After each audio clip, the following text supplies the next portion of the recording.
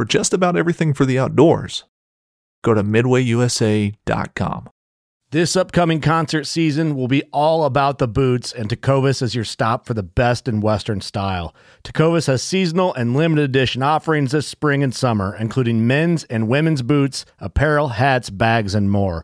All Tecovas boots are made by hand in a time-honored tradition with timeless styles that are always on trend. And Tecovas has first wear comfort with little to no break-in period. It's hard to find this level of comfort paired with this level of style.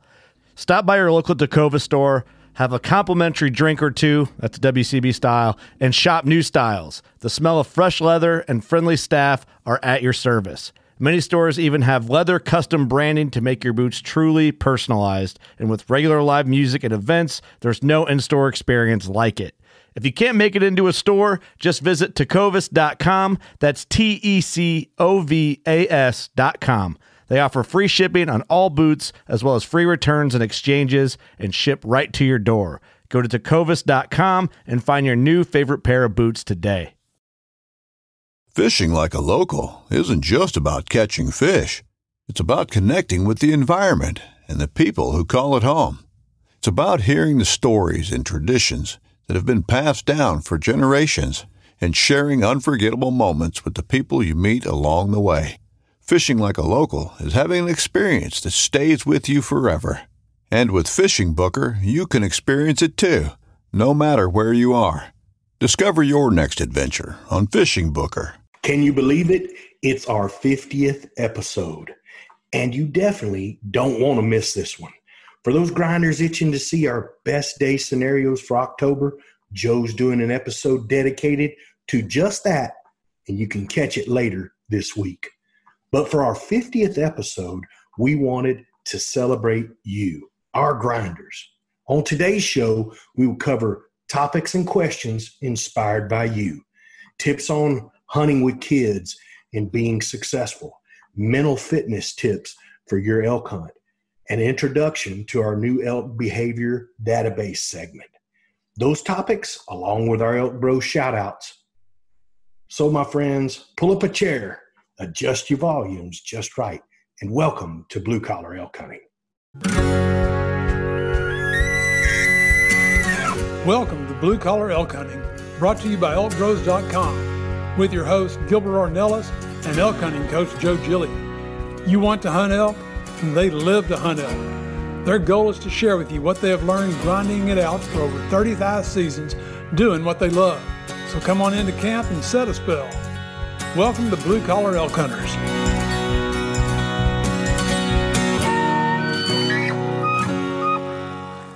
Hello there, everyone. Welcome to our 50th episode.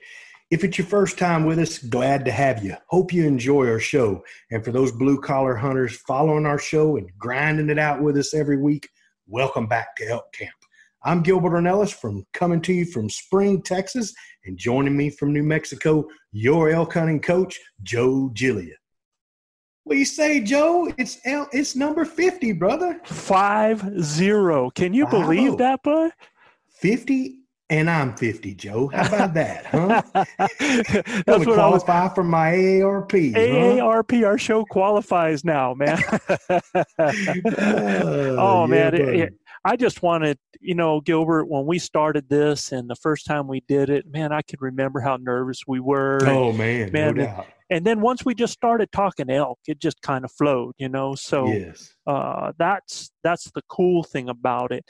And I just wanted to make sure that we thank all of y'all out there, man. We want to thank all the listeners, all the people that go to YouTube, all the people that have given us reviews and ratings, and thanks for the positive comments that come to us. And it is awesome to see that we have, like I said, we're knocking on 4,000 cities in the U.S., and we're 42 countries and ranked pretty high on the Apple Podcast list. Oh, man. Yeah. You do a search for elk hunting and boom, blue collar elk hunting comes up right in those top groups. Not to mention, we got out into some mainstream stuff. I mean, these boys was in Elk Camp with you this year. I even got a personal text from Waddy himself. So was really cool to get Elk Bros in front of some mainstream stuff. I think that's cool. Everything, and it was really neat. What's so cool about the whole thing is I just know him as Michael. I've never even known him as Waddy. Just another hunter and just great guy. So for sure. Tom McMillan too, who was with him, was just fantastic, man. What a great individual. So that is awesome. And there's been, and Gilbert, we know it's been an evolving process. And one thing we want to make sure we tell you guys out there is it is so important for us to stay who we are and to do what we do. And there's going to be things that we do that other people might not, and which is cool, which is fine, because, this is all based on our experiences, and we are just going to give you our experiences. We're not able to fake it. It's things that we've seen, things we've done, and hopefully it's some things that can help you.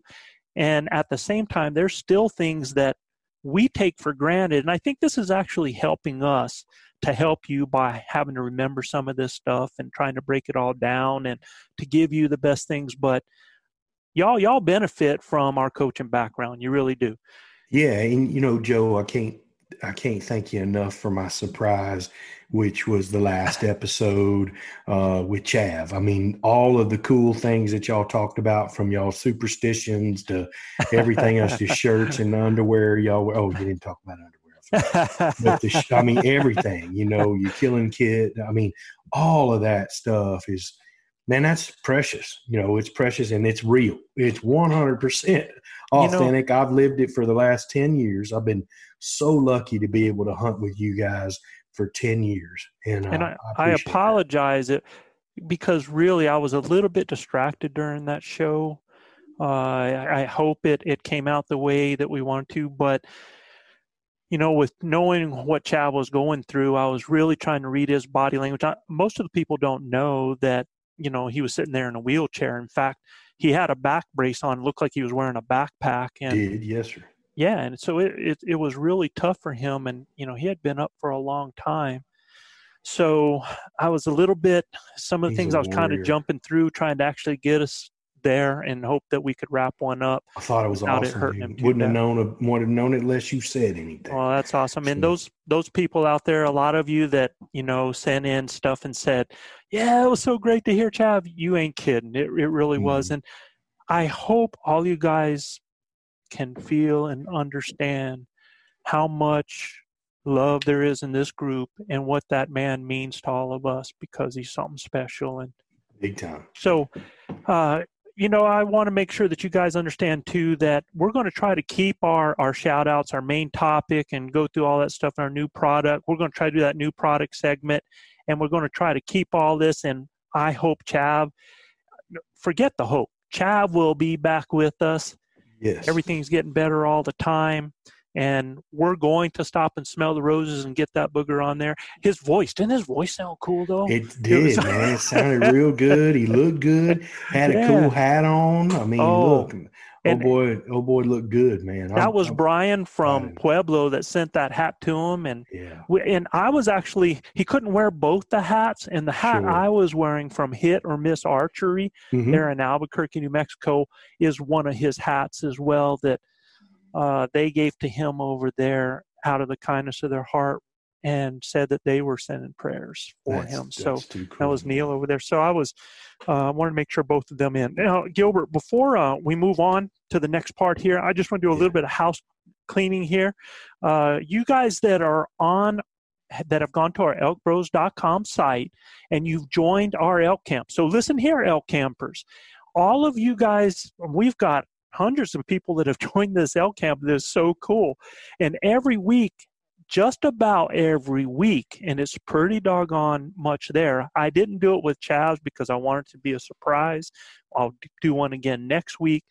But we send out one email pretty much a week when we have something going on with information about upcoming podcasts and other types of tips and tricks that come out to you guys. So in looking, there's a bunch of people that have not even opened up their first email Gilbert, because I think it got spammed, and a We lot are of you junk. never went there and allowed that to be coming into your inbox. So a lot of you are receiving, if you go in to your junk and your spam and you look up for elkbros.com, you'll see that you have all these from the past. And if you've joined our elk camp, I want to make sure that you're not missing out. So make sure you check your email, the same email that you use when you join the camp, and make sure that you allow emails from elkbros.com to come into you. And I say to allow them from elkbros.com from that domain because it could be from INFO, and I have been sending out personal emails to a lot of you guys out there too. So just want to make sure you guys know about that. Check your spam, check your junk email. And for any of you people that go to elkbros.com and join our elk camp, love to have you. Love for you to be a part of our camp. And there's going to be some things that come along with that as we grow and blow, man. Things are going to really get cool with that. So I try to give you some information, and there's more things I want to do with that as well. So make sure you go and check that out. All right. That's awesome, Joe. Well, Joe, you know what time it is. It's time for our Elk Bros shout-outs. If you're new to the show, these are just shout-outs to a few cities with the most listeners topping our charts this week. You bet. And so the first shout-out is going to go to some of our grinders that have been leaving us reviews on Apple Podcasts, Gilbert, because we asked for that to happen. Dan from Pennsylvania, buddy. And some of you guys, listen, I have these, like, for example, Montana, all ones. Man, it was Montana 11111. And I would love to have had a name and where you're located on that. So if you guys, when you go leave those reviews like that, just let us know a first to last name if you want to. I won't stalk you, I promise. Now, I can't say much for Gilbert, but I won't. Right. And look, I've answered anything anybody sent me. I've answered. So yeah, you guys, we just regular people here. That's all it is. We're nobody. Y'all bump me on Facebook, bump me on Instagram, or even on Elk Bros. I promise you, I'll get back at you. You betcha. And I want to thank 1 Ton 870. So I want to thank you guys and tell everybody else out there when you leave those reviews, give us a name and place, man, so we can thank you out there. Yeah, for sure. The other thing, we want to thank our top cities overall for our 50th show, from show 1 to this show right here. These have been the top listeners, and a little bit got shook up here in the number 1 spot. Denver. I was going to say the Big D, but you might have got, Yes. But let me tell you what, the Big D, Dallas, who was way down there on the list, has really been picking up speed. And I think they're like 80 downloads behind Denver now. So that's cool. Those guys are really listening over there. Seattle, Washington is 3rd on the list now. That's too cool. Really blowing me away, being 4th on our list, Chicago, Illinois. Man, the heart of the central Midwest, huh? There it is. Chicago. I was just so flattered that those guys out there were listening to us. And then 5th on our list right now, Minneapolis, Minnesota. Those are the top 5 out of almost 4,000 cities right now. So they're the ones that are. Of course, they got numbers and everything like that, but it's nice to see a lot of those guys are getting out or interested in getting into the woods. So now going for our last week's top listeners. Up first, home to the National Peanut Festival. Now, I was surprised at this because I'm from South Carolina, but I would have thought it would have been a South Carolina. Peanut country. Mm-hmm. Yeah. But home to the National Peanut Festival, the nation's largest. It's held every fall to celebrate the harvest season. It has grown from the initial 3-day event in this is when this started, man, 1938. It was a 3-day event. Today, 10-day event, Gilbert. Man, I mean, it's something else. With attendance upwards to 160,000 people. This is one huge and fun-filled festival and I had never heard of this city, so I'm huge Elk Bros shout out to Dothan, Alabama. Yeah.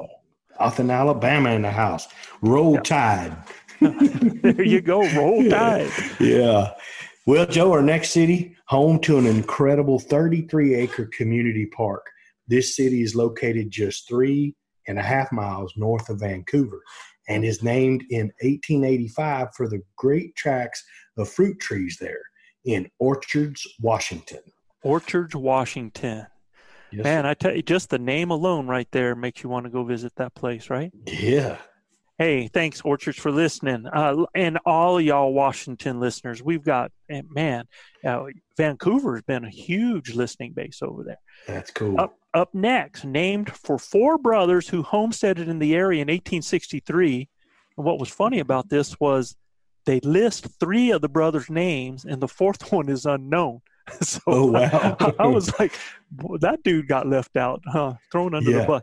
This small town on Colorado's high plains is only 25 miles east of Denver and home to Longhopes. Longhopes, Gilbert, if you need a place that you need to get a donkey, want to keep a donkey, want to get a donkey trained, this is your place. A premier donkey rescue, rehab, and rehoming charity. The first accredited U.S. donkey rescue in Bennett, Colorado. Wow. And so they take and rehabilitate burros, huh? Yeah. Donkeys. Yeah. Here in West Texas, in the Davis Mountains, they have wild burro ropings, and you can go out there certain times of the year and go rope these wild burros, and it's wild. They live wild like Mustangs do in the mountains in West Texas. So people don't think that Texas has mountains, but we do. Well, those Davis out here in Mountains are big. Philmont, they have those burros, and you can see them with that cross on their back. Yeah. And there's some legend behind that. That cross is put on those burros' back because they gave the ride to the Virgin Mary. Right. So that's one of the stories behind that. And some people, I had one fella told me, said that's why they never die. And I'm like, say what? He says, have you ever seen a dead one? Okay, well, you got me on that one. Come to think, I grew up on a farm. It was lots of farmers that had them because, they're like a guard animal for cows and for sheep and goats. I mean, they will not let a cow around a sheep or a goat. I mean, really? they are, wow. And they bray at any kind of danger. So they are they use them they call them watch donkeys here in Texas. And I mean, a lot of people have them now to guard their sheep and cows. And they won't let a cat or any kind of cow around them. So, I've never seen one dead. I can tell you that. And I've seen a lot of horses dead. Yeah. I've never seen a donkey. I've never seen a donkey dead. We have them all around over here. That'd be something to check out, see what their life expectancy is. Yeah. I know one thing. They're a very intelligent animal. They're stubborn as hell, but they're intelligent. They're not like a horse. You sound like you need a donkey, so just know you can go to Longhopes in Bennett, Colorado, okay? No doubt. Joe, up next, known as the energy capital of the world, this city provides nearly 35% of our nation's coal, or lignite for you geologists that are out there. But if any of you gun-toting fishermen, be warned, it's illegal to use a firearm to fish in this state. And failing to close a fence behind you could get you charged with a misdemeanor with a fine up to $750, Joe, to not close the gate. Are you serious? This got to be Gillette, Wyoming. Gillette, Wyoming in the house. Wyoming, yep. Hey, thanks for listening, you guys. But let me tell you what, man, these boys take, number one, their fence is getting closed seriously. Yeah, man. Don't close a gate or a fence. You got to figure at what point did they have to create a law to keep people from shooting the fish with the gun? Well, I don't know. No. Even the late great Carl Gamage wouldn't shoot a fish with a gun. He loved to fish too. Now I'll stick a dynamite, Last but not least, in this city, just outside of Baton Rouge, you will find one of the only remaining jazz joints with red beans and rice to die for. Want to experience a great juke joint, great food, and great blues? Then head to Teddy's, y'all, in Zachary, Louisiana. Ooh, boy. Zachary, Louisiana. I guarantee. There was an old comedian named Justin Wilson that was from Baton Rouge. Uh-huh. Anyway, that whole state, guys, if y'all have never been to Baton Rouge or Lafayette or New Orleans or any of that, those people know how to cook and how to party, let me tell you. And after LSU won the Natty, oh, my Lord, have mercy. It's been going for 3 days down there, Joe. Oh, yeah. Well, I'm just trying to figure out all the whiskey in Baton Rouge. I promise it's gone. I'm trying to figure out how them boys ended up with a home game like that, man. Oh, boy, I'm telling you, it was tough. But, you know, I got to give it to them boys out of South Carolina there in Clemson. They came to play, and they proved to everybody they belonged. Yeah. You know, it's just, you know, LSU's a very talented group of young men. Oh, old coach, man, just love to hear him even just talk, man. He gets me excited. He does, me too. I like the Cookie Monster. Yeah. It's all good. All right, Gilbert. So I'm just going to jump right into our first topic. Please do. And all of these two topics that we have were actually like we said, they were inspired by some of our listeners that had sent some questions in, and I thought they were just awesome. The first one that we're going to talk about comes from shout out to Benjamin Brooks in Vancouver, Washington. And I thought this was a dynamite question, and I think it's going to really I think it hits home with you. It hits home with a lot of us. And, you know, there's a lot of things that, you know, we do the Instagram for Elk Bros, and when we go through and like things, I tell you, just about anything I see with a kid in it, you know, I'm liking it, because they're our future, man. They're our future of this legacy of what we do. So his question was, he says, I would like to pass a legacy of hunting elk on to my kids. My son is 10, my daughter is 12. Do you have any tips for hunting with young kids and still being successful each year? Now, he's asking this because he used to hunt with his dad at one point in time, and then kind of, you know, lost, you know, with life, he kind of got out of it a little bit. He says, I really want to get serious about elk hunting and teach my kids how to hunt successfully. They have come hunting with me on the last 2 general seasons in Washington State, but it's tough to go too far into the wilderness area with them. On the first hunt, we got 2 feet of snow, tough hiking. And so, you know, when it's tough like that, it could be pretty miserable for those kids. So trying to make it fun for them, but also be successful. Any tips for hunting with kids would be awesome. Yeah, man, that's like my wheelhouse, Joe. Here we go. I'll let you lead us off, but brother, I can tell you what I do, but I'll let you lead it off, Joe, and then I'll chime in here in a second. When I think about taking your kids out, a lot of times, and I was even guilty of this myself, in that I was so tied up in, you know how I feel, I want to bring an elk home, and I'm really serious about that. And I was so tied up in my own successes that I don't think that I have 2 daughters. One of them likes to hunt and is an incredible shot, has killed a couple elk with me. My other daughter, I probably ruined her at the age of 4, but she's a little more like her mom. She's not so much wanting to go out and do that kind of stuff. You know, she supports it, and she is proud of what I do. But I think I was way too wrapped up in my wanting to be out there and not wanting something to go wrong and not wanting to miss an opportunity, that I honestly feel like I did not include my kids enough at a younger age. Now, they were really involved with sports, but so was I as a coach. So that's no excuse. And you know, then I come along years later when my kids are a little older, and I started to actually, you know, get my daughter when she was my oldest. She wanted to go hunt and for a cow elk, shot her first elk. I believe she was a freshman in high school at the time. But, you know, when I met you some 10 years ago, Gilbert, and now I didn't have that kind of situation like you did in the style and the ranches and things like that. But you know, I just saw the different ways that from a young age, how you involved your kids in what you did. And I, honest to God, I felt proud of you, and I felt ashamed of myself. And,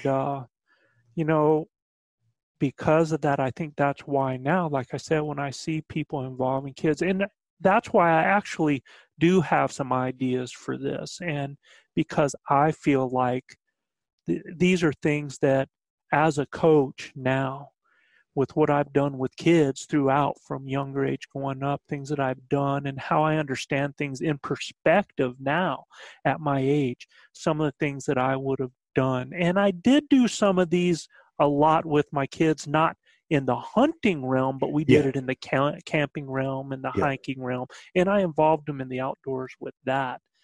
But like I said, I think one of my great, when I look back, if I could change anything, I there's some things I would definitely have changed in. And if I could apologize to my own kids for my lack of perspective at the time, I think I was very selfish. I really do. So, well, Joe, they don't come with handbooks. And they don't come with a manual that we can read. I can tell you that. So, no, give yourself a break, brother. And, you did the best that you knew how to do, how you were raised and everything like that. So look, I guarantee your kids love to spend every minute they can with you. They love you. And, but it's really cool that, we come from a background where we can all learn, Sure. And what a great question from Mr. Brooks. Yeah. For me with my kids, Joe, it was never about hunting. It was just about spending time together in the blind, in the woods.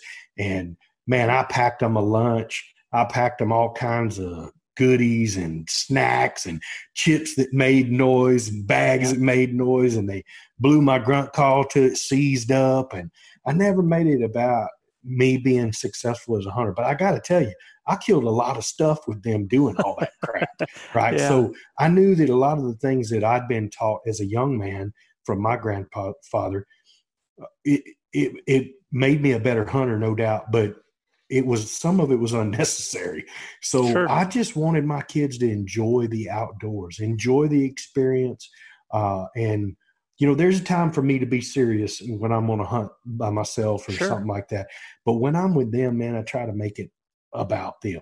Absolutely. And that's the whole thing. And that's the whole reason, Gilbert, that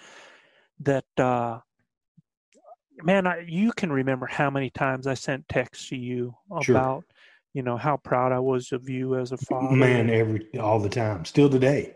Yeah. What a great dad. I mean, look what you're doing with them. I mean, and look, I can't take full credit for that. I was evolving as a hunter, and then I've got a close friend of mine named Jerry Beardmore who let me in on some of that. Listen, man, make it about them. And these kids are capable of harvesting animals at a very early age if you can get them schooled up on how to use a weapon. Look, my son Logan is a very accomplished young hunter. Oh man! He's killed bull elk. He's killed cow elk. He killed his first elk when he was 10 years old. And with the late great Carl Gamage, I wouldn't have had it any other way. Carl led him on his first elk. He shot him at 284 yards with a 7mm Magnum that was way bigger than he was. But it was never going to be about me. It was about spending quality time with my kids and teaching them a few things. But their attention span is real short, Joe. They're only going to get so much. It's kind of like us coaching kids, We can get them for about 30, 40 minutes and get all we can. And then after that, it needs to be fun. And see, that's where I think, and this is where my suggestion is going to be to Benjamin, is that there's things that you can do that are all part of the hunting journey to make this fun for your kids. Kids want to be a part of something. If they're just an addition that's chasing behind you and having to sit back at a tree while you do something and stuff like that, they're not a part of the activity. They're a tag along. So what I'm going to tell you, Benjamin, is the first thing you need to do is you need to make this and make them part of the team where they're empowered, that they have responsibilities. If you're going to elk hunt, and I know you're talking about going to the rifle during rifle season, and I didn't talk to him, but I sent an email to him to find out what time of year. Well, they had hunted in November when they had the snows. He's talking about October, hopefully getting out there when the conditions are a little bit better. And what I want to tell you is, even, because you bow hunted, Benjamin, when you did it with your dad, and I tell you, man, it's that process of doing things like Gilbert says, spending time with your kids, get them involved with archery, keep them involved with the gun, go and shoot together at the range, have discussions that make them feel like they are a part of what's going on. If you're going to go out hunting, both your kids should have a scent checker, because it's not about you. I mean, teach them. Rangefinder, binoculars. Yeah, exactly. Make them a part, make them an active participant. When you're out there, the biggest thing that people lack this day, that I think a lot of us forget to teach, is good woodsmanship, where you're out there and you are, again, instead of just being somebody that is just traveling through the woods with your head down and not understanding what you're doing, become an active participant, become a part of that flow of what's happening out there. Understand what's happening with the winds, listen to the noises, look at the types of trees, talk about the ways that they can get themselves out, understanding the time of day, understanding where they can possibly find waters, what plants are bad, what plants are edible. When you have all of this stuff going on, then you're making them into quality hunters, and you're taking them and making them into woodsmen at the same time. Teach them hand signals. That you're going to use during the hunt, communication with certain calls. My son and I have hand signals that we use every time. We use hand signals. He is such a good woodsman that I have to lean on him now some. I've got 50-year-old ears. Okay? Right. They can't hear like his 16-year-old ears. And I think I can. But he hears a lot of things I don't hear. So I have to, and boy, it's hard to humble yourself and go, man, Matt, what are you listening to? Right. What are you hearing that I'm not hearing? But at the end of the day, he's gotten, and his eyes are better than mine in low light conditions. There you go. He can shoot a full 15 minutes earlier than I can with his bow. Not because he's got lighted pins, but because he can see the target better than I can. Right. So I just, man, there's so much to learn from hunting with your kids. The first thing that I did that a guy taught me was, number one, if you're going to hunt with a gun, it needs to fit them. It needs to be comfortable for them to get on sight acquisition, the scope being mounted with the right eye relief, them not having too long a pull where they're out of pocket and the gun beating them up. I mean, the last thing you want to do is have a kid shooting a 300 Win Mag that's a 7 or 8 year old kid. It needs to be something that they can handle. Mm-hmm. It fit them. Get them their own pack. Get them their own. My kids have their own binoculars, their own skinning knife, their own pack that they tote around with them in the woods. And he wants to bring that pack everywhere. When he was little, he wanted to bring that pack to bed with him, and I didn't care. They wanted to blow the grunt call, hit the horns together, and I didn't care at all. As long as I could get them about 3 hours of time in that blind. They started when they were 4 and 5 years old, Joe. And it's hard to get them to sit still for 10 seconds, much less, an hour. So we started going for an hour, and then I'd get down, go to camp, and then we'd lengthen that out to 2 hours, and then we'd lengthen it out to 3 hours. Well, then that's the great thing about elk hunting. You don't have to worry about setting a whole lot unless you're spotting, and then they're making them active, when you do that. And if you're wanting them to feel success, remember, if you guys are a team, any success is going to be a success for all three of you, your son and your daughter. And I can tell you that both of them at that age are perfect ages to get involved with you right now. No doubt. And in order to make it fun, and the wilderness stuff is good, but if you got into archery and you had a little bit better time of year where you didn't have to worry about, now you can still get conditions in the mountains that you got to prepare for, and that comes with woodmanship too. Sure. But that's something where you guys could actually even go out in those times of year, get around elk, learn where the elk are, learn their elk behaviors together as a team, learning and keeping all three of you on the same journey, because really, Benjamin, you're on that same journey with you. You know, you're on the same journey by yourself right now. And if you have those two join you, here's what I got to say to you. I want you to think about it this way, and this is really ringing home with me, is that if you take them on your journey and make them part of yours right now, then a little bit later on, when you get up in years, they're going to take you along their journey. And it's going to be even more special time because it's going to change a little bit. Now, Pops is going to be the one who might be a little bit slower up there, or you know, and it'd be so cool to have that relationship throughout that. But I wouldn't take anything for the relationship that I built with my kids through hunting and fishing. It will ripple into eternity. You know, my grandpa used to say, if you take a kid hunting and fishing, you won't ever have to look for him when he gets older. You'll know right where he's at, you know.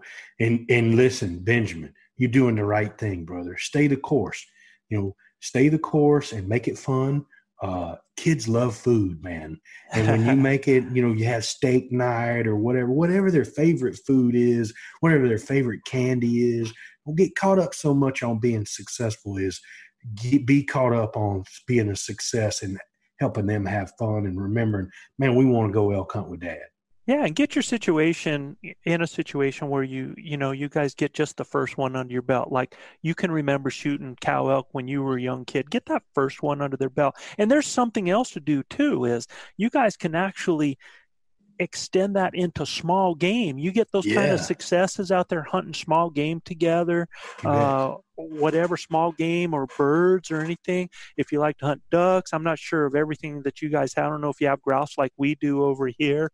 There's different things, rabbits, squirrels, that you guys can hunt together and bring it to your table and have that and teach them the full circle. And it's all of that is related in all these lessons, because this is what this is all about. It's about us passing on a legacy and learning how to do these things the right way and why we do them.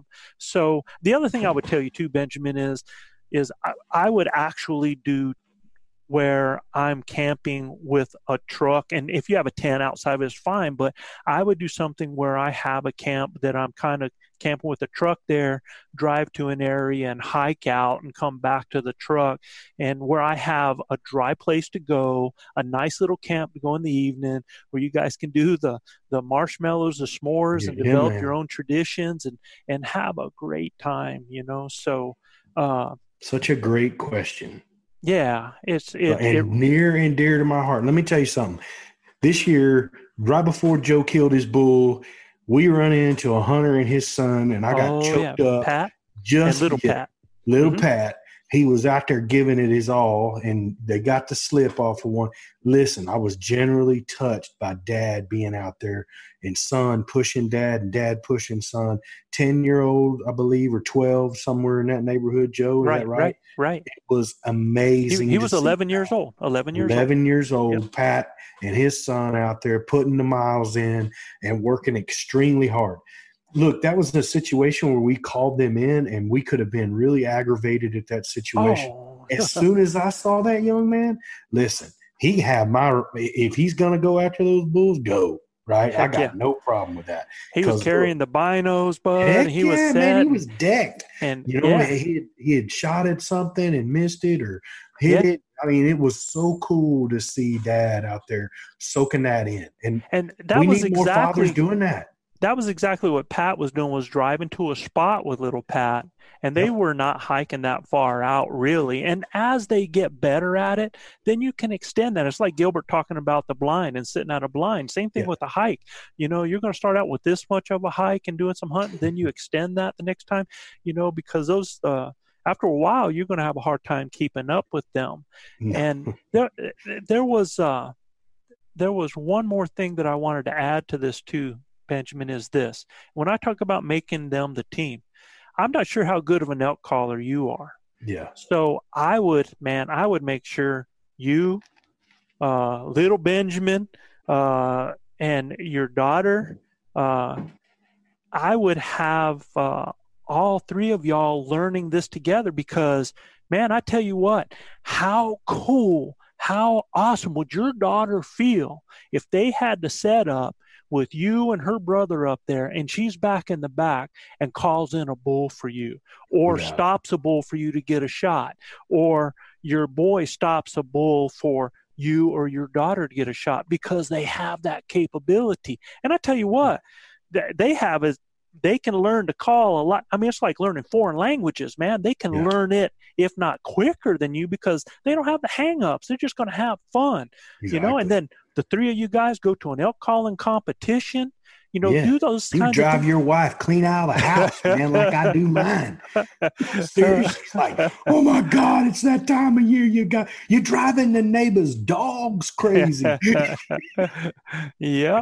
Y'all gonna have a blast, man. Yes, you are. Yes, seriously. You are. So you're doing the right things, brother. Keep at it.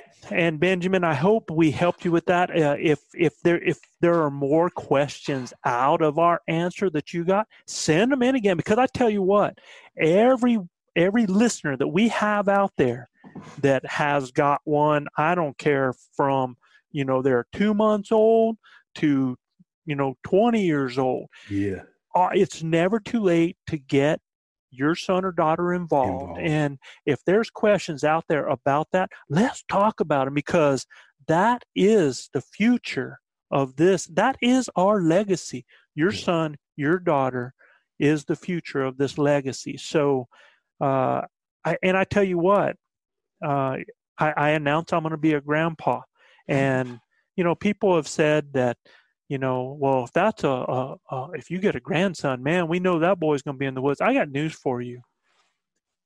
This man is not going to mess up again. And, it doesn't matter to me, granddaughter, grandson, if they want to do this, I will be teaching them woodsmanship, just like I did my daughter, taking them out there. We love being out there, but I really hope to pass a lot of this along. And, I hope I make it to that point. But if I don't, you know what, y'all? We got these recordings, and I hope, future little bean there, if you're hearing this in the next 16 years, I think you can tell what passion I have, and, man, go after it. So, all right. Go ahead, Gilbert, say something, man, before hey, man. I feel the same way. It was very special for me to get my kids involved in an early age. I didn't get to get involved that soon in my life, but Jared Barrymore convinced me to do it. And he said, make it about them. There'll come a day when hopefully I have a grandchild as well. And I can't wait to be my grandfather was my biggest hero and my best friend. And he taught me a ton of stuff about hunting and fishing. He loved to fish and he loved to hunt. I wish he was here every day. He'd have been right here in the Elkwoods with us. And, he'd been telling us how to do everything. And he'd have been right, by God. Yeah, so there you go. At the end of the day, man, Benjamin, just keep doing what you're doing, man. Make it fun. Make it about them. If it gets tough and gets hard on them, they're going to get discouraged. So try to make it as easy as you can until they start getting more and more. I mean, listen, I did it with my son. I couldn't take him out there in freezing temperatures because his feet get too cold. I'd wrap him up in blankets and put a heater in the blind with us if I had to, just so he could sit with us a little bit longer. And now that young man's out walking me. I watched him this weekend. We went bow hunting. He killed a hog and he missed a turkey, got him a new bow. But I watched him this weekend, and every time I'd look up, he's out in front of me. Usually he's behind me a long way. He's out in front, right? Yeah. So he's 16, fixing to turn 17. He's a man, He truly is. And before you blink, Mr. Benjamin, they're going to be grown. So enjoy your time with them, man. It happens fast. Enjoy your time. It happens fast. And I just, from one thing Gilbert said, I'm going to end on this, is that make sure they understand that it's okay to communicate. Teach them to communicate with you. If their feet are cold, they need to tell you, and it's safe and it's okay for them to tell you that. And if your kids learn that, to have those discussions about, what they want, what they feel, what they're thinking, in that environment like that, then you're going to find that they're going to communicate with you even better in their older years. You betcha, because I'm telling you, I put my son up in the tree with me in October and the mosquitoes were bad. I looked over at him. He was hot, dude. He was mad at me for staying. Look, man, I can sit through a nuclear holocaust to hunt. Right? I'm serious. I got the patience of Job, and he was not happy with me. I turned and looked at him, he swelled up. I said, "What's the matter?" He goes, "This sucks, dude. These mosquitoes are wearing me out." But he stuck it out because he knew his old man was going to stick it out, right? So I said, "Well, guess what? I want him to want to hunt in those times. I got me a thermocell. Yeah. Can the deer smell it? I don't give a damn if deer can smell it. Right? Yeah. We can hunt and he won't be eat up with mosquitoes. So, we got us a thermocell. So again, I try to make it always about them, and I'm not as good at it as I used to be. I have to, that whole thing right there. I was like, man up, boy.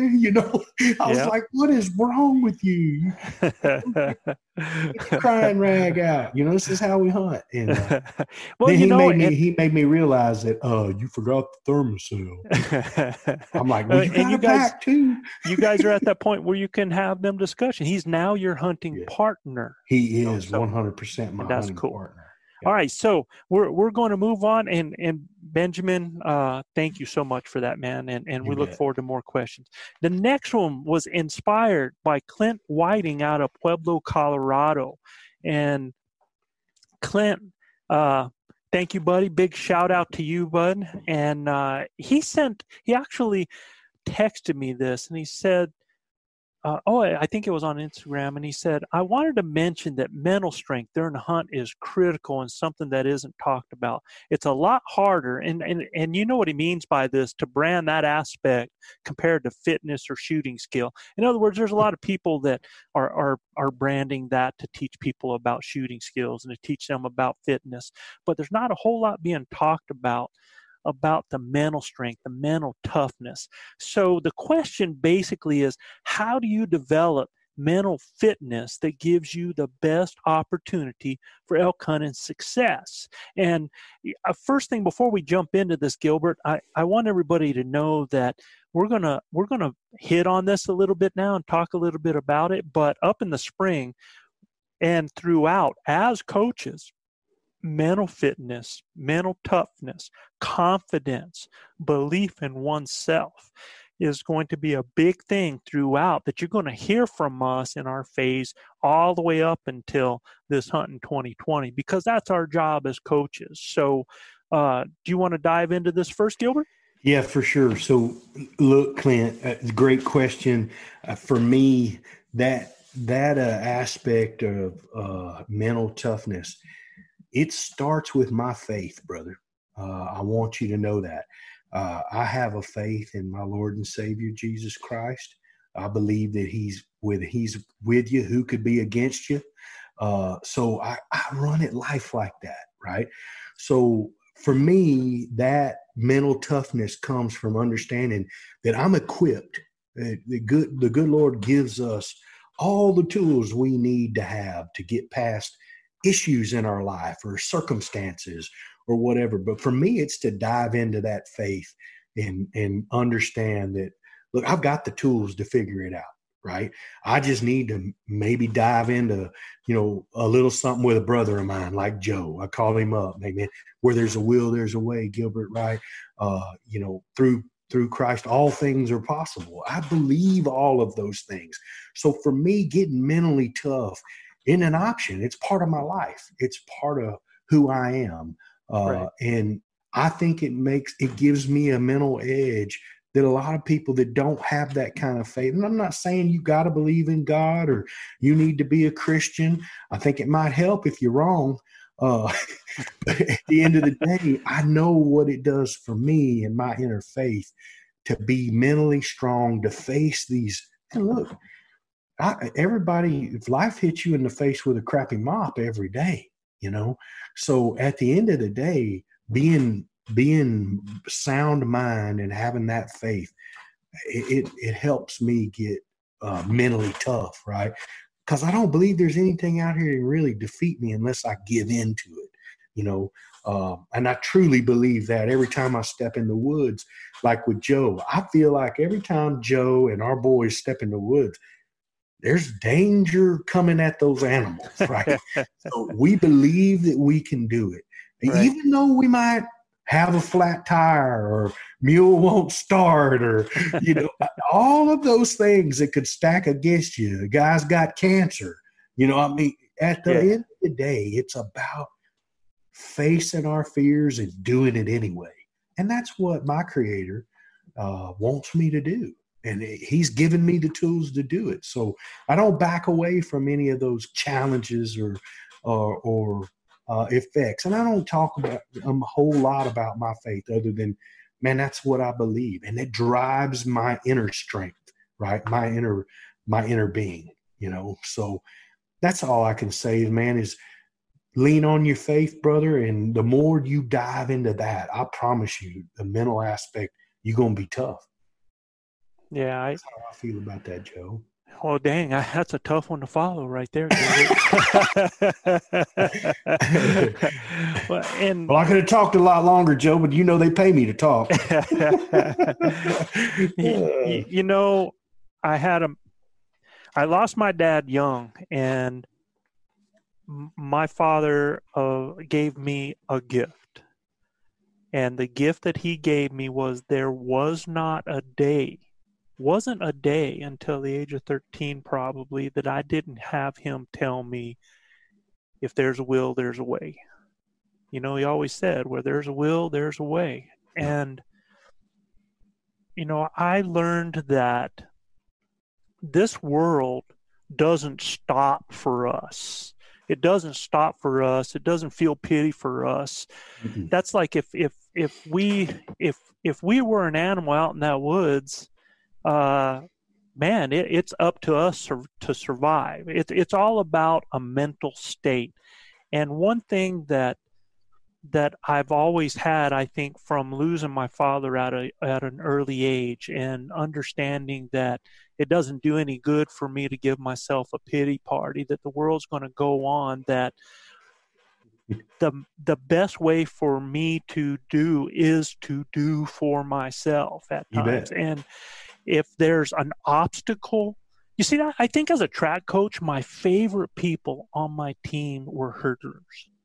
One of them, you know. Sure. And they always had an obstacle in front of them. Always had an obstacle, man. They chose to go over obstacles. And I just like those kinds of people that when you have something in front of you, you can see it as an obstacle or you can see it as an opportunity. And when I see something in front of me, I've never been good at hearing the word no.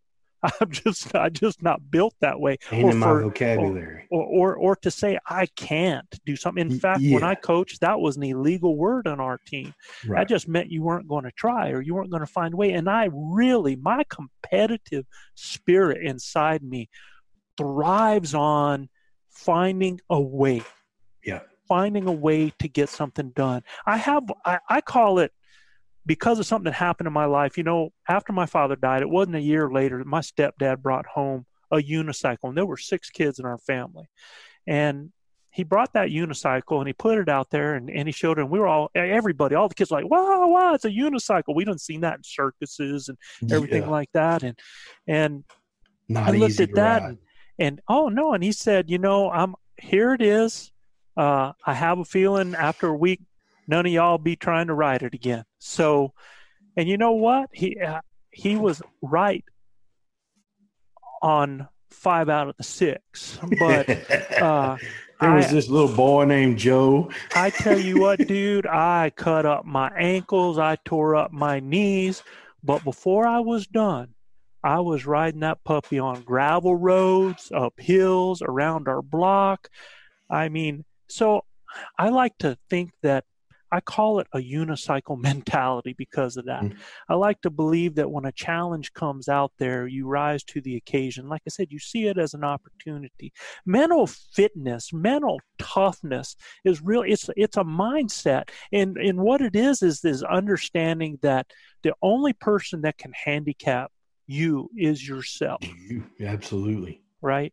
And I look at guys, we have guys that we follow online. We have the Utah group of disabled men and Tate Hale and guys like these that are out there that are missing legs or missing hands. And I have the great opportunity to work with wounded warriors and stuff like that and guide them.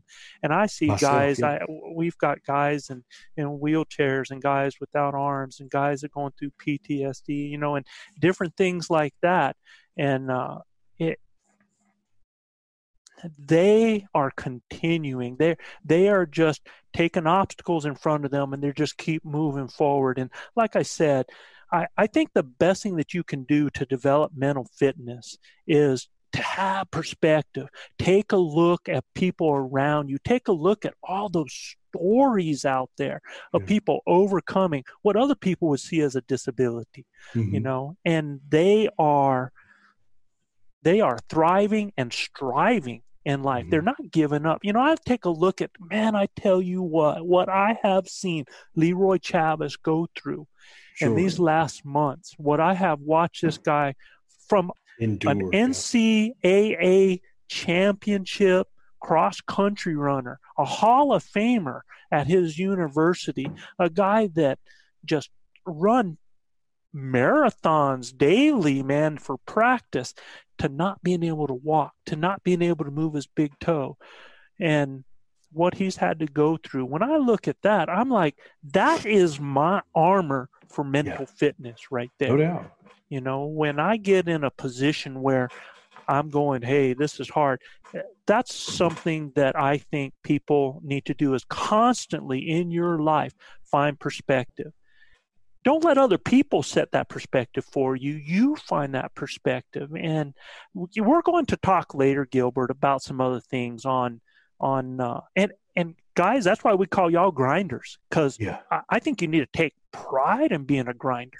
You bet.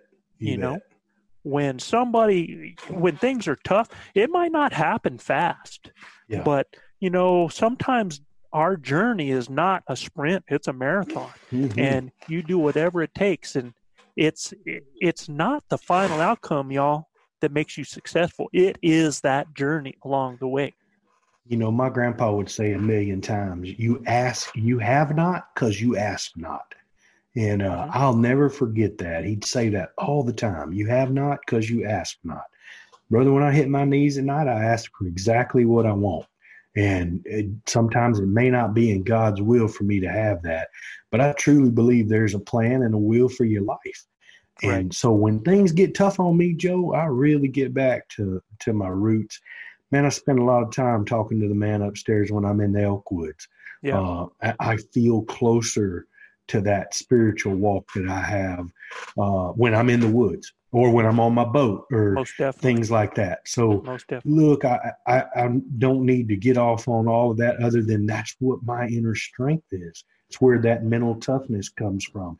And I can tell you that guys of that same ilk, you don't see them get blistered about trivial things most of the time because they have that inner strength. When things get down, they figure out a way to make it happen. They figure out an intelligent solution to a real tough problem. And those are things because we've gone through a lot of things in life and just decided we were not going to be denied. Right. And I can tell you guys, I hope you understand and look forward to what we're going to talk about in the future, because we're going to talk just about this, some different ways and different things to help you with that mental fitness, some understandings, things for you to think about, things to think over. And sometimes mental fitness really has to do with your physical fitness as well. Not so much as much fitness as your physical condition. I mean, if you're tired, if you're dehydrated, if you're undernourished, then that equals a tired mind, and a tired mind can slip on you. So we're going to talk about a lot of those things. Yeah, I think it's all intertwined, huh, Joe? It's all intertwined in yes, that, it is. for sure. Most definitely. It's all about your confidence. It's all about your perspective. It's all about your physical. There's so many things that come together to create you as a hunter. Yeah. And Clint, I think you're exactly right. I think mental toughness, I think mental fitness, a lot of that. And it goes way beyond this. It goes to, all aspects of life. Oh man, what Chav is doing right now is strictly because of his mental toughness. And I can tell you, there was a time he was so drugged up, it just had to be in his nature to continue to step forward. So, yeah, most definitely. All right, so we're going to come back to that one again in a future podcast. And Clint, thank you very much. We're looking forward to talking about this, not just once, but multiple times, because I think it's something that as coaches, we want to make sure that you're mentally, physically, your skill sets, right? Your knowledge, we want to prep all of that. So up next, a segment that's new. And I hope you guys enjoy this segment, because a lot of times we talk about how for you to be successful, a lot of it has to do with that database of hunting, of elk hunting knowledge, of elk behavior. And we want to help you with that database. So we are going to have what we call our EBD segment. That's our elk behavior database, man. And for today, what we're going to talk about is a little bit about body language, barks, and busts. And it's not going to be a whole lot, because this is going to be a segment that you're going to hear. It's either going to be our Elk Bros mailbox, or it's going to be our EBD segment here. So we hope you guys look for this and you wait for it and you learn something from it. So the first thing, in talking about body language, barks, and busts, Gilbert, what I wanted to talk about is you're coming through the woods and you spot a group of elk out in an opening, whether it's a big park, whether it's a small park, and you're sneaking up, moving in on them. Now, most likely, guys, and hopefully you've got the wind in your favor, because if you don't, things are getting ready to, you're probably lucky if you're seeing them anyway, right? Yeah. But if you're coming in and you've got your eye on a bull and they've got some cows around them and you're trying to figure out what that bull's going to do, you don't really have to pay that much attention to that bull. What you have to do is pay attention to them cows. You got to locate, and it's a lead cow that really determines where that bull's going to go. So be worried about the cows first. So let's talk about some behaviors. Number one, you're shadowing a herd. I'm going to tell you, and what I mean by shadowing a herd is, let's say that you had a herd that was in an opening and they moved up into the trees, and it's morning and they're going to a destination. They're going to bed down. And so if you're shadowing that herd, what you're doing is shadowing them until they get bedded, because it's going to give you an opportunity to hunt them boogers come midday. Yep. All right. But if you are shadowing, you have to be careful. If you're going in behind them, and you can see a herd going up there and they start to go over any kind of rise, they almost always have a back sentry cow that'll sit back and linger and look back down that hill looking for anything following them. All right. I prefer, if I can, to get off on the downwind side and try to parallel them. Now, yeah, and always look, because you will have a back sentry. If you let that back sentry go over that hill, because she will sit there for a while and just look, while that herd, the rest of them, they look back and they see that and they're comfortable. They're just going to feed, because they got their six being checked, right? Yep. So they're just going to kind of feed on, and she will stay there. And when she's confident nothing's behind them, will turn and join the group. That's when you can continue up and parallel them and try to see their movement through the trees and stay at a distance where you can kind of stay in touch without being seen. But when you are approaching that herd in the open from the trees, if you have one cow that turns and stands towards you, head up, ears out, you're in trouble. Yeah. Okay? Not good. She thinks she's seen something, right? Yeah. And so she's now. Here's the thing. Now you see the rest of that herd; they're still feeding, and she has her ears up. You just sit still, and you got the wind. You got yourself a shot. Now all of a sudden, you start seeing all these heads pop up. And join her, because she did a shuffle. She did something with her feet, and all of a sudden you see all these heads up, and they've got their ears spread, and they are all zeroing in on you. You're in trouble, okay? Now, if that cow turns and starts to walk away and then stops and look back, you're even in more trouble, because when she turns like that, she's turning, number one, to see if that action of her turn has initiated that predator to come out after them. She is now in position where she can run and she can haul. If she turns, looks, and urinates and starts, man, they're getting out of Dodge. Okay. Now, if that same cow looks up and she's looking, everything else is staying, and all of a sudden she barks. Yeah, it'll sound just like a dog. Yeah. So if you guys don't know what a bark sounds like, that's a bark. It has that high pitch, just that like that. Okay. And when you hear that, basically or this can happen with the bull, he has seen something move, and because of the herd mentality, everything like that, they're not sure if it's another elk, they're not sure if it's a predator, and that bark is saying, identify yourself. Okay? Right? How many times have you 100%. Oh, yeah. Been there, done that. Holy smokes. It's like...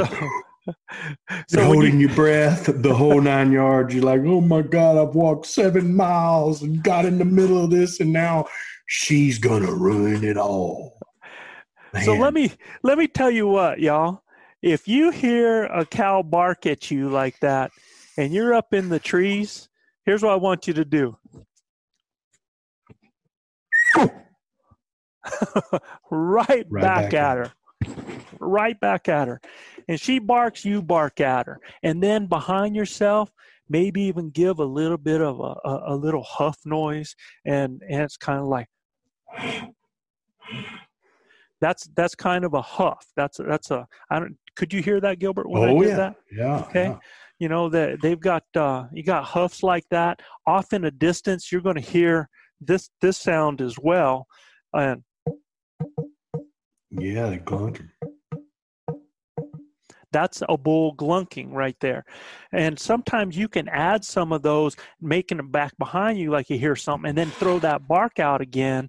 And what you might get, you might be able to have that cow convinced, well, up in there, there's some other elk up in there. That's something that you can do.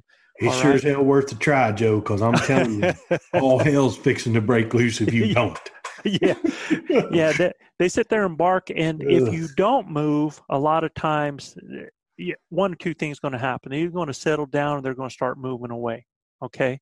Now, let's say that you go and they have busted you, and you're a rifle hunter, and maybe you've come into an area that you've hiked into, and you look up and you see elk heading towards the trees, right?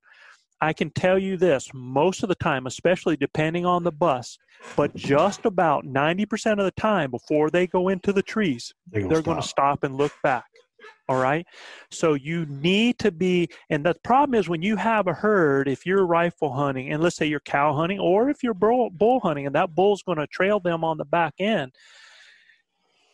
when they go, you have to start picking out that animal where they're at, and you need to check your background, or you need to check to make sure there's no other animals there, because you are getting ready to get another shot opportunity, but you got to make sure that you have a clear shot opportunity if that's going to happen. Now, that's talking to the rifle hunters right there. Yeah. And I can tell you this too, rifle hunters, let's say you go in and you see some bulls and they have spotted you and they go to take off too. You better lock and load, and you look where they're going into the trees at that point, and you get ready with your scope, because those bulls are going to go in 10, 15, 20 yards into those trees, and they are going to stop, and they are going to turn and look back. They're going to they're going to have their body quartering away, but they are going to look back because they are checking their six. They're looking to see if they're being chased. And I tell you what, if they don't see anything, they're going to continue up there on top of that hill, and they're going to stop again. And they're going to check. So that's just some behaviors for you guys to understand that they do. Now, yeah, this year, Joe, when you shot your bull, we actually, we could have not done anything else, and those other bulls would have left. But we actually got on the cow call and a little bugle, and the bulls, there were 3-4 bulls in that deal. They all stopped and they came back. I mean, we done clipped 2 of, well, you done shot twice and called them back again and then called them back again and again, right? So, I mean, if you don't do anything, you can't expect anything. So and we're aggressive anyway by nature. Yeah, and you bring up a great point too, because that's why it's so important to have always, even if you're rifle hunting, to have a diaphragm call in your mouth. Because if those animals start to take off and you cow call at them, I have stopped a bull elk up to 4 times with shots happening at them. So that's always something for you to do. And I can tell you guys, as soon as they get up in the trees, those guys stop and they look back, and they're going to give you that opportunity. So you've got to make sure that you're ready for that. Yeah, my first bull I ever killed with you, I shot that bull at 48 yards. He took off running out towards a pond. Cow call. And Joe cow called and then screamed a little bit and he stopped broadside at 91 yards. Right. And gave us another opportunity to get another arrow in him. That sure did, man. And I mean, we wouldn't have done that. He'd have probably just kept right on going through that pond and clean out the other side. But that call stopped him. And allowed us to put another anchor on him. Almost every time that animal is going to stop either quartering away or they're going to be broadside. And the reason that is that they want to look back. They're not able to stand directly away from you and look back.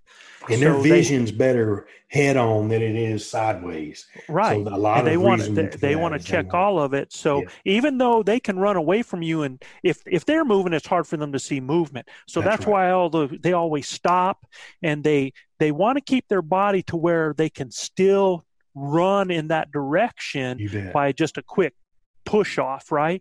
But they're most of the time they're going to turn and they're going to look back at you, so you're going to have that opportunity. And their masters are picking up movement when they're stopped. Man. Right? Yep. They're masters of it. So that bark, that's exactly what they're looking for. Some type of movement to affirm that this fight or flight thing they got going on needs to go off, and that head cow or lead cow or sentry is going to alert everybody. And that ain't what you want. Well, I can tell you that. For you guys, for you deer hunters out there, whitetail muley hunters, man, that bark is pretty much that same thing as when that deer starts stomping their foot and when they, when they blow out. I told you what we do with them. We can't let them teach the herd to do that. So the thing is, too, guys, is understand that bark, what they're doing is they have seen a movement and they are saying, hey, show yourself. We're not sure what you are. Okay. Yeah. But what if a bull barks? Same thing. I tell you, if you want an opportunity, bark right back at that sucker and then use some calls back in the back, bouncing back there real light to make him think that there's some other elk over there, that's what he's seen. You might have an opportunity. So what if you spook a cow when you're stalking in on a bull, right? And you spook a cow. Well, if you have a cow that you spook, and I've stayed with the herd from daylight. I got on them actually in the moonlight, shadowing them, till I got in daylight, and I would have different, while I'm amongst them, I had different ones spook. When you have a cow that spooks, you can try a cow call, and a lot of times that'll settle them down, or you can even, again, use some of those low guttural bull noises that makes other bulls think that she's kind of jumping off because there's a bull that's bothering her. Sure. Okay. Coming up, maybe giving a little cut horn. Her out of the herd. Yeah, exactly. So when they see that animal doing that movement and they hear and associate those noises, you got to tell the story. And the only story you can tell them is something has boogered her other than a human being. And you got to make it seem like it's a bull and you can do the same thing with that. If you have satellite bulls and you're calling in a bull, and here you have satellites that have come into you first and they get ready to hit your scent line, dude, as soon as I see them hit my scent line, I scream a doggone challenge bugle. I get nasty with it, and then I start doing some cow calls there. And what I want that other bull that's coming in that sees those bulls running to think, hey, that guy has a hot cow and has just chased them off. Because there are certain things in their body language that you got to try to sell a picture with. Okay. Mm-hmm. So yeah, no doubt. You know, my bull that I killed this year, I don't think I get that shot off without you screaming at him. He just was going to be quick. And when you screamed at him, he went real slow. And when I say he was frontal, so when he pivoted, he didn't pivot all at one, like Right. real quick pivot. Right. When you screamed at him, when he started to pivot, you screamed at him and he went really slow, which gave me an opportunity to get to full draw, settle my pin, and make the shot, right? Whereas if we don't say a word, he could pivot really fast and I'd be looking at turn. his butt. Yeah. Yeah, And I'd be looking at his butt. You know? So what Gilbert's talking about, y'all, is that on his bull this year, we brought a bull in. Bull was at 30 yards with a frontal. And that wasn't a shot at that distance that we wanted to take. But Gilbert knew that that was a dead bull because that bull was standing. We had the wind in our favor, didn't have any of us spotted. As soon as that bull decided to turn and walk away in either direction, I was going to freeze him. And what I did was I waited. We just had to be patient. And that bull would start to turn and he'd come back and look and start to turn, come back and look. He was cagey. He was getting ready to turn and walk away.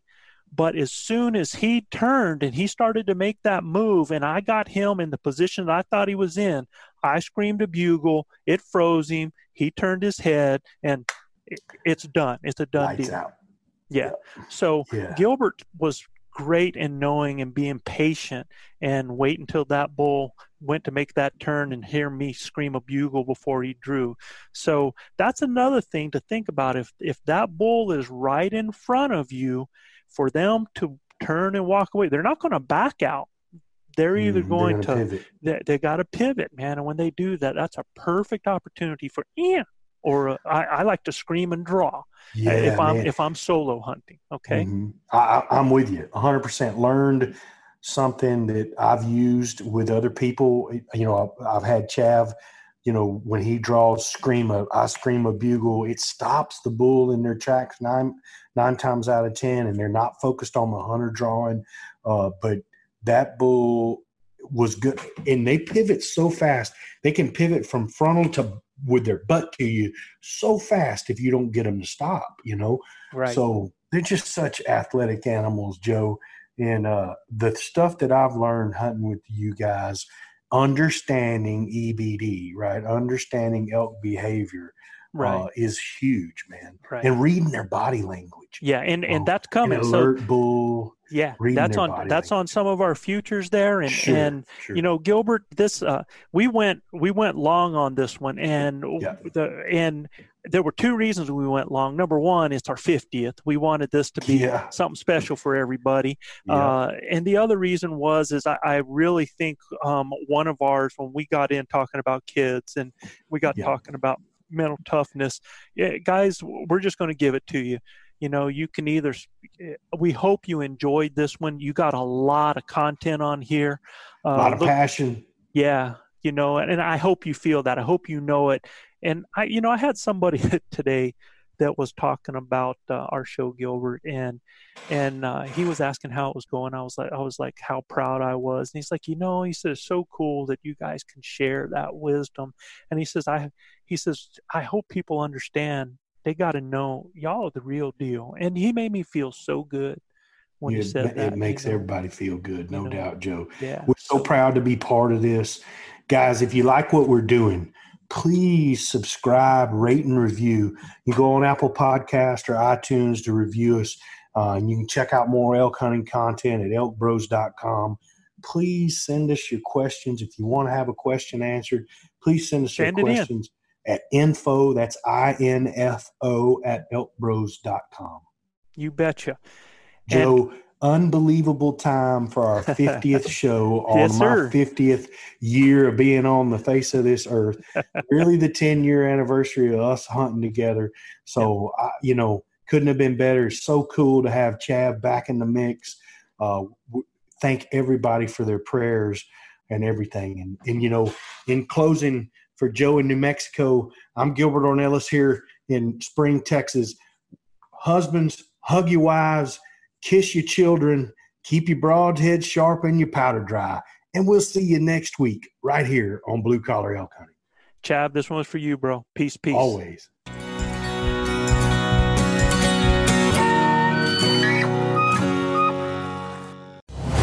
Brave anglers search for the one they call king, but who will take his throne? Tune in to Waypoint TV's Battle for Silver, Saturday, May 18th from 12 to 6 p.m. Eastern, presented by Abyss Battery. Waypoint TV.